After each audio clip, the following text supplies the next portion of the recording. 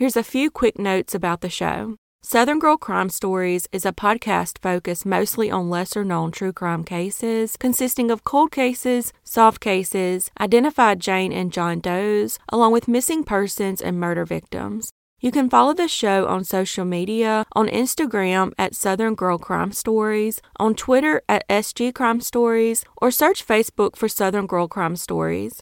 If you're interested in getting some merch, visit my YouTube channel, or you can donate directly via Venmo or PayPal following the links in the description. You can submit case suggestions to southerngirlcrimestories@gmail.com or DM me on social media.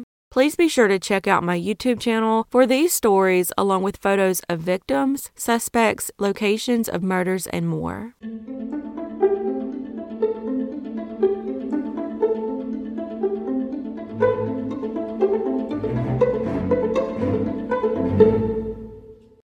Stephanie Lynn Hebert was born on June 30th, 1972, to parents Joyce and Donald Hebert. At age 5, she lived on the 100 block of Astor Lane of the Live Oak Floral Acres subdivision in Wagamin, Louisiana. On June 13th, 1978, Stephanie left home to play with a friend at her house 3 doors down. But she would never make it, and hours would go by before her parents realized this. They immediately became frantic and reported her missing. A massive search of the surrounding neighborhood and wooded areas ensued, but when they couldn't find Stephanie, the FBI joined the investigation. Witnesses reported seeing Stephanie that day with a woman wearing heavy makeup and bright-colored shoes. Over 5 months later, on November 29, 1978, a hunter found partial skeletal remains in a swampy wooded area in a rural area of St. Charles Parish, about 20 miles from her home in Louisiana. Stephanie's glasses and some of her clothing were found nearby, and it was evident that she had been bound to a willow tree. At this point, detectives became suspicious of a 16-year-old neighbor of the Heberts named Roger Alexander. Stephanie was friends with his little sister and attended a sleepover at their house the night before she disappeared. Several witnesses backed up his alibi that he was helping his cousin work on a car a few blocks away. But prosecutors were sure he was the killer and presented the case to a grand jury, but they declined to indict him. However, suspicions of his involvement followed him and his family for decades, even after DNA excluded him in 2008. Then years later, the focus became centered on 70-year-old Daniel Parks when he was convicted in 2014 of sexually assaulting a 7-year-old girl in 1979. He had babysat Stephanie in the past, and the 7-year-old girl whom he sexually assaulted claimed that he told her she would end up like poor Stephanie. He testified that it was just something stupid that he had said. He denied involvement in Stephanie's murder, and there was no evidence to connect him. In 2012, 30 years later, a 50-year-old man who had lived several houses down from the Heberts at the time of the murder came forward with information. He had secrets that he had held on to for 3 decades that had tortured him, but would answer the question, who was the evil person that brutally took little Stephanie's innocent life? With encouragement from his wife, Jason J. Franklin Jr. claimed that his father, Jason Franklin Sr., sexually assaulted not only Stephanie, but also his own son and another young girl between 1975 and 1977. When you thought all of that was bad enough, he added another shocking claim. He said when he was 6 years old, his mother used him to coax Stephanie into their car, and then she handed her over to her ex-husband. The couple was divorced, but his mother, Joyce Finette, still cared for Franklin and liked to meet up with him. At the time of Stephanie's murder, Franklin had already abused multiple children and was even convicted in 1966 of one of those attacks. She denied the allegations and has never been arrested. However, Franklin Sr. was arrested on November 29, 2018, for the rape of Stephanie Lynn Hebert on the 40th anniversary of discovering her remains. He was also charged with the rapes of 2 other children, a boy and a girl, in Bridge City and Wagamin, Louisiana. He was also a registered sex offender convicted of taking lewd photos of a 9-year-old boy. Stephanie's parents, Donald and Joyce Hebert, witnessed the arrest of Franklin Sr., and then both died in 2020. Over 9 years, Jay described the unimaginable sick things his father forced him to do from the age of 2 to 6, and things he witnessed, including the last minutes of Stephanie's life, and then he took them to the tree he saw his father tie her to. Despite all his details, authorities took years to build a case against Franklin Sr. and Vanette. Still, he would never face justice for Stephanie's death because he died behind bars in January of 2022 before he ever went to trial.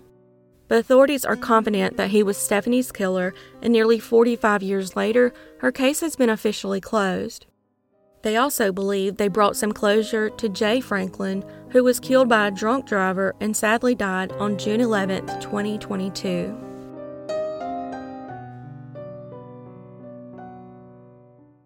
On July 15, 1982, a gravedigger by the name of George Kite discovered a young woman's body beaten to death in a wooded area of Cedar Ridge Cemetery off Route 94 in Blairstown, New Jersey.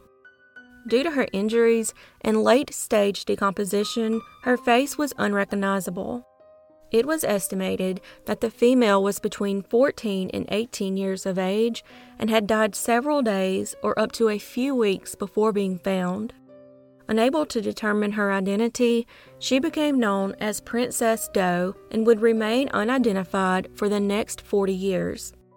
Officer Lieutenant Eric Kranz of the Blairstown Police Department was the first official to respond to the scene and was the one who coined the name Princess Doe.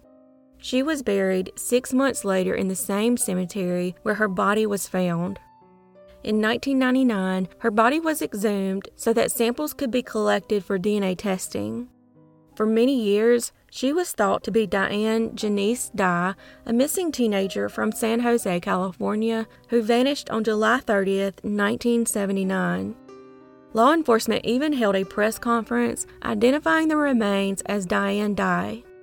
However, Lieutenant Eric Kranz disagreed, and so did the family of Diane Dye. It wasn't until 2003, when her DNA was compared to Diane's mother, that it was officially determined not to be her. To this day, Diane has never been located. In 1999, 2 suspects emerged, a married couple by the name of Arthur and Donna Kinlaw. Donna was arrested in California for fraud using an alias of Elena, which was traced to a native of Long Island, New York. After her arrest, she gave law enforcement details about the murder of a woman she called Linda, and she and Arthur were put behind bars. Donna also gave details about 2 murders committed by Arthur, along with another murder in 1982, where she claimed Arthur killed a sex worker in a cemetery. She also claimed that in July 1982, Arthur brought home a teenage girl and later left with her and returned without her, and subsequently cleaned his car and clothing. He also threatened to do to her what he did to the teenage girl. Arthur confessed to the claims, but was not charged for lack of physical evidence, and the couple could not provide the name of the victim he killed in the cemetery, despite spending a lot of time with her prior to her murder. Donna was interviewed by a forensic artist who created a sketch of the girl which did not resemble the most recent composite that was created. However, Arthur was put behind bars in the year 2000 for 2 murders unrelated to the Jane Doe. In 2005, Arthur started writing letters to law enforcement from prison claiming to be her killer. On the 30th anniversary of her discovery, over 100 people attended a memorial service in which the Jane Doe's clothing and reconstructions were displayed for viewing. Fast forward to 2020, Princess Doe was exhumed once again and DNA extracted for genetic genealogy. The following year, Astria Forensics began the process of constructing a DNA profile, and it was completed in February 2022. That's when Jennifer Moore of Innovative Forensics Investigations performed the genealogy research at no cost. She came up with a possible identity for Princess Doe and gave the name to investigators. They then traveled to West Babylon, New York, where the possible Jane Doe's brother agreed to submit his DNA for comparison, as the Doe was believed to be his missing sister. She was finally identified in April of 2022, but authorities waited a few months for the 40th anniversary of her discovery to make the official announcement, where retired officer Eric Kranz and the Jane Doe's family members were present. It was announced that Princess Doe was actually Dawn Olenick, who was born on August 5, 1964, in West Babylon, New York. She grew up in Long Island and lived with her parents, brother, and sister, and was reportedly kicked out at age 17. She was then murdered while allegedly being lured to prostitute, and Arthur Kinlaw, her alleged killer, was finally charged with her murder. It's suspected that when she refused, she was taken to New Jersey and murdered. However, investigators are still trying to piece together her last year of life.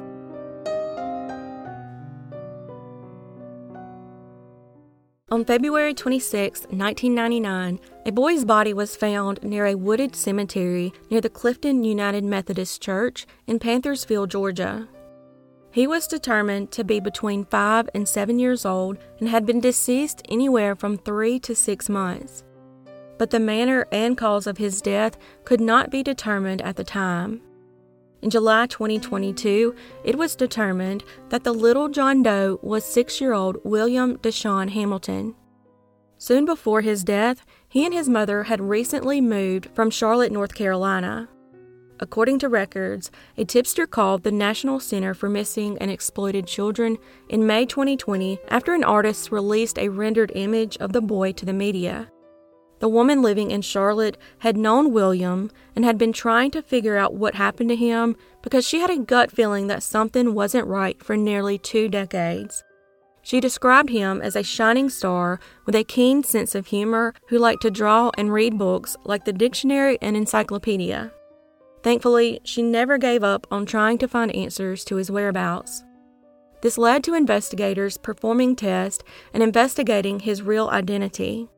In early 2022, DNA was collected from Teresa Ann Bailey Black to determine if she was the boy's mother, and indeed she was. An indictment claimed that in December 1998, Teresa withdrew William from school without notice and moved to Atlanta, Georgia. That following year, Teresa returned to Charlotte, but arrived without William and provided several conflicting stories about where he was. He was never reported missing, resulting in him remaining unidentified for all these years.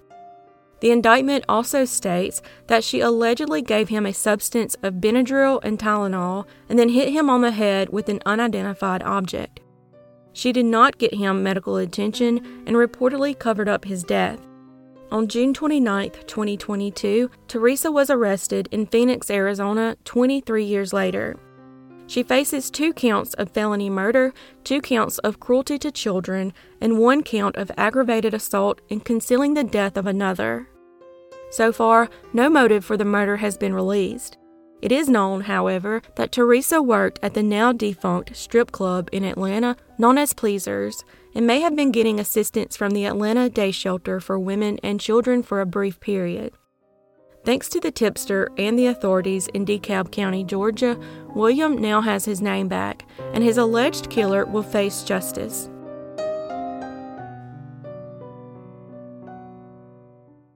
Lindy Sue Little Beekler was born on January 31, 1956, and later married Philip Beekler. At 19, she lived in Lancaster County, Pennsylvania, at the Spring Manor Apartments on Kloss Drive in Manor Township. On December 5, 1975, her aunt and uncle stopped by her apartment to exchange recipes, but made a horrible discovery.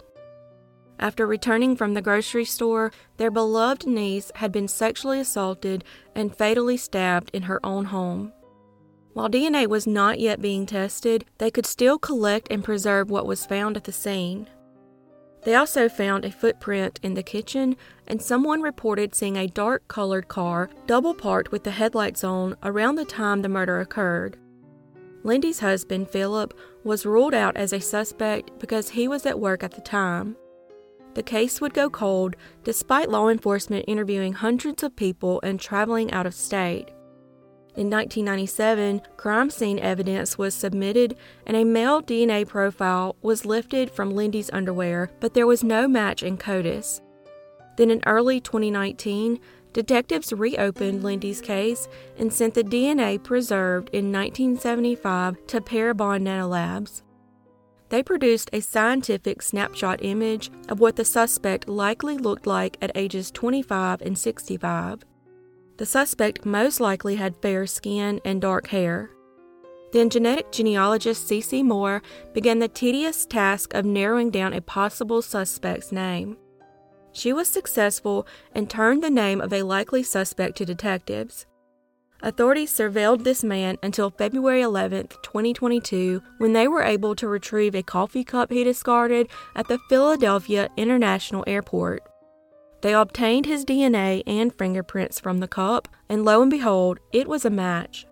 It was later discovered that he had also lived in the same 4-unit apartment complex as the Buechlers during the murder, but was never on law enforcement's radar. On July 17, 2022, 68-year-old David Sinopoli was arrested at his home on the 300 block of Faulkner Avenue in East Hempfield Township for Lindy's murder 46 years earlier. Sinopoli later admitted to spying on a nude woman in a tanning bed where he worked at Sissy's Hair Boutique in Mountjoy, but it's unknown if that woman was Lindy. However, in the weeks before she was killed, Lindy had told family and friends she thought someone was following her. Although this coward has been free for nearly 50 years, he will likely spend his remaining years behind bars where he belongs. Thankfully, the Buechler family finally has closure, and Lindy can now rest in peace.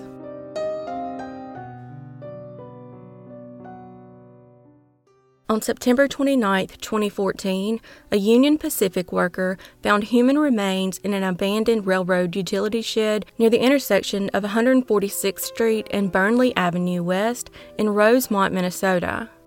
Police believe the man may have been living in the shed that had been turned into a makeshift shelter with bedding, water, and food. No ID was located on the man, but newspapers and receipts were found, suggesting he might have died in the fall of 2013, about a year earlier. The Hennepin County Medical Examiner's Office classified the man's manner of death as undetermined because of the condition of his remains, but speculated that he may have died of natural causes.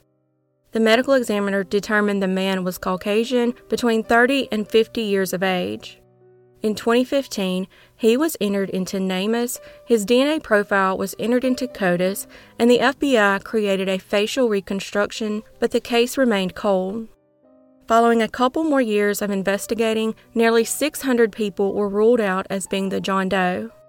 Then about 20 citizens came together to hold a funeral for the John Doe in Inver Grove Heights in 2017. His property and DNA samples were retained in hopes that they would be helpful when advances in DNA and fingerprint technology were made. Then in 2019, detectives decided to use genetic genealogy to try and determine who the John Doe was. Potential relatives were located, but his identity could not be determined. However, they did suspect that he had been living in New York. Then, in early 2022, the DNA Doe Project identified 4 common ancestors, including a possible father to the John Doe, who then provided his DNA for comparison. It was then determined that the John Doe was James Raymond Everett. James Everett's wife, Patricia Everett, says her husband, Jim, was highly intelligent and a computer geek with a passion for technology. At the age of 48, he left his home in Cohocton, New York in the fall of 2013. They recalled that he was scheduled to go on a work trip in September 2013, but for some reason he didn't go and instead left home, leaving his keys in the mailbox and never returned. After his wife reported him missing, he was located weeks later at a rest stop, prompting investigators to close the missing persons case. He mentioned to the state trooper that he was having problems at work, leading him to quit and start driving without a destination. His wife says he was also a talented cook and baker with a lot of experience in short order and fine dining throughout Rochester, New York. He was also a self-taught acoustic guitar player and a talented singer. He was an avid fan of the Denver Broncos and Buffalo Sabres and could instantly recite stats of nearly any player of any sports team. No one reportedly knows what Jim was doing in Rosemont, but his headstone can now bear his name.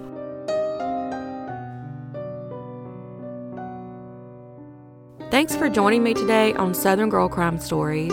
Please be sure to check out my YouTube channel for these stories, along with photos of victims, suspects, location of murders, and more. As always, your support is very much appreciated, and I look forward to seeing y'all next time.